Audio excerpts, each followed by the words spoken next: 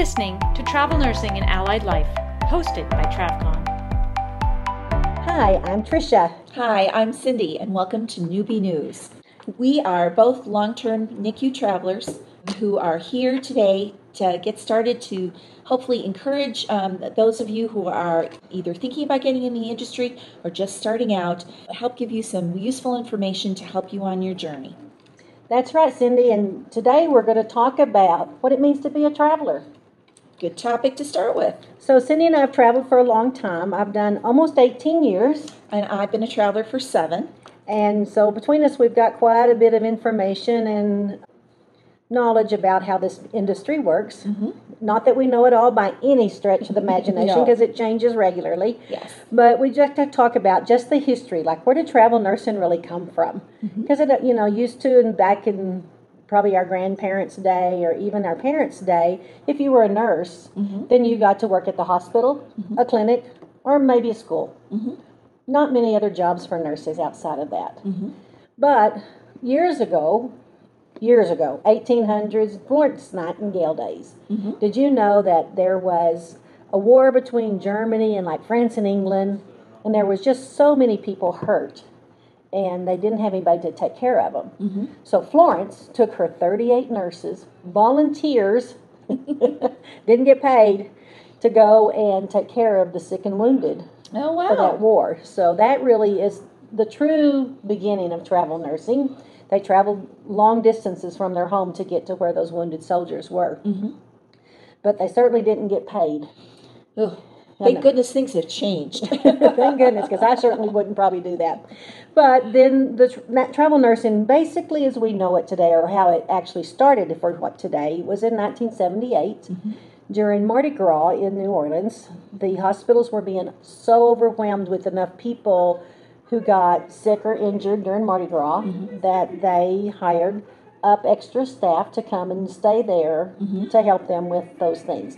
Very short-term contracts, just Mardi Gras, but people got paid to go and do that. And that was kind of the beginning. And then you kind of saw like places where they're like the Winter Texans or the snowbirds who come down to the south, Florida, Arizona, those kind of places would hire up in those during the season to take care of that influx of people. So, travel nursing just really, they have a need, whatever that need is. And now with there being so many areas of nursing to work in, and I know when I graduated out of nursing school, 1989, I hate to tell anybody how long it's been, but even when I got out of nursing school, they talked about the nursing shortage. And it's just gotten worse for a couple of reasons. Because those of us that are our age are beginning to retire, and there's not enough people coming into travel or into nursing to fill the amount of people who are leaving. There also are so many more facets of the business that you can work in. My goodness, you can work for insurance companies, hospice, home care, hospitals, clinics, and today now all the COVID testing COVID testing sites. So there's just a lot of jobs out there that now are taking up even more staff that we don't have because we can't turn them out fast enough. Yes. So a little bit about the history. So when you started, tell me about what travel nursing looked like. When travel nursing looked like when I first took my first contract, basically they paid you an hourly rate. They arranged all your housing for you, and it was really very nice housing. They never wanted you to live below what you were used to at that point, and so it was really very easy and very easy to do. In today's world, it's a little bit more complicated. There are a lot more things that you have to think about and worry about, and actually you as a traveler have a few more choices. You can choose to arrange your own housing as opposed to letting an agency or a company arrange housing for you. A lot of people like to do that because it gives them a little bit more control over their living environments. Right, it does. And it gives you a chance. We have those tax-free monies now and non-tax-free, and we'll talk about those things later on in some other topic when we're doing those topics. But remember that it's just so important that you really research the business, look at what your taxes are, look at what all those things mean, because that is so important. But when I started 18 years ago, you might make $35 an hour, but you were making 20 at home, so you were almost doubling expenses. And some contracts you did. Plus, you got all your housing, and they paid you a nice travel bonus to get there. And you just worked for somebody else, and you still made basically double the money, which is kind of what we're trying to establish. But the taxes weren't quite the same, and all those kind of things. So it was nice. I liked it. Sometimes I wish we'd go back to that, because finding housing for some people is very hard. But it's really good. And a point that we have talked about before is that, remember too, that travel nursing, it's a specialty. It's kind of like the NICU or Med-Surg or ICU.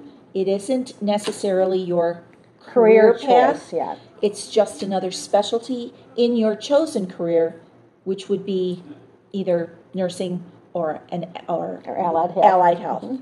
Right, exactly. So saying that, it's remember that travel nursing is there to help someone else. It owes us nothing. We go to help somebody else. We do it on their terms. Sometimes we make agreements for things that we would like, or days blocked together. I want to work days, I don't want to work nights, or vice versa. So there are some negotiating things that you can do. But if you come up to a manager who says, no, I need you, and you don't get those choices, that's travel nursing. That's true travel nursing. That's not, well, I'm not going to do it. I'm not going to leave my family, my children, all those things. That was a choice. When you leave those people, or you leave your home and you do that, that's a choice. And if the place that you go to can't deal with that choice, then that's the way it is. We all like to have choices, but we're not the driver of any travel nursing. The facilities that hire us, the businesses that hire us through our agencies, are the drivers of this business. You are there to support their world, and whatever they require of you for that support, that is what you are expected to give. Otherwise, you're not useful to them. So why would they keep you? So always bear in mind, you're not there to change the world, you're there to support their world. And remember, we always talk about, when you're in Rome, do as the Romans. Do as the Romans do. So, you got to be there to help them, and you got to do it on their way. Their way is not always the same as the way you learned it, but there's many ways to get from point A to point B, and it doesn't have to be down the middle. Definitely. So. Everybody has their thing. And, lots of places do things really well, maybe better than where you came from. And then there are other things that I know as a traveler, I would say, gosh, I really wish I could kind of impart to them that, there's a better way to approach that problem or to approach that task and stuff. But you do have to be respectful, and you do have to just, again, remember that this, you're here in a support capacity, and that's really important. And you'll be much more successful in the travel world, if you take that approach to things. That is so true. And so these little quips are kind of sponsored by TravCon. Those of you who know TravCon, obviously, because you're here seeing this, but it's a travelers conference. It's for allied and nursing professionals, open to anybody who's interested in coming to travel world, in the travel world, been in the travel world forever. It's the largest conference out there in the world, actually. Last year we had 1,400 people. This year we were expecting way more, but our cheers are down because we didn't get to have it this year for COVID. And as badly as that hurts, it was a very wise decision that we didn't expose each other. So next year we look forward to seeing everybody at TravCon. Look at it, travelersconference.com. And in the meantime, if you have any questions or any topics that you would like for Cindy and I to discuss, remembering that these are our opinions or our experiences, that you can send them to podcast@travcon.org. Again, it's podcast@travcon.org, and we will try to get those answered for you, either through a return email if it's something we're not going to talk about, or we'll get them on one of our talks. So we hope to hear from you.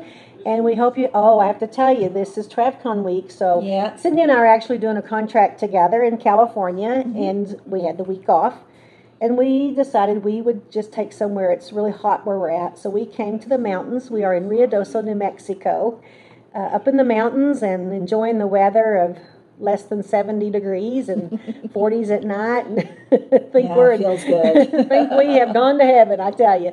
So anyway, it's really nice, and we hope to see you again, and we're going to sign off. All right. Bye-bye. Bye. See you next time. Thanks for listening to Travel Nursing and Allied Life.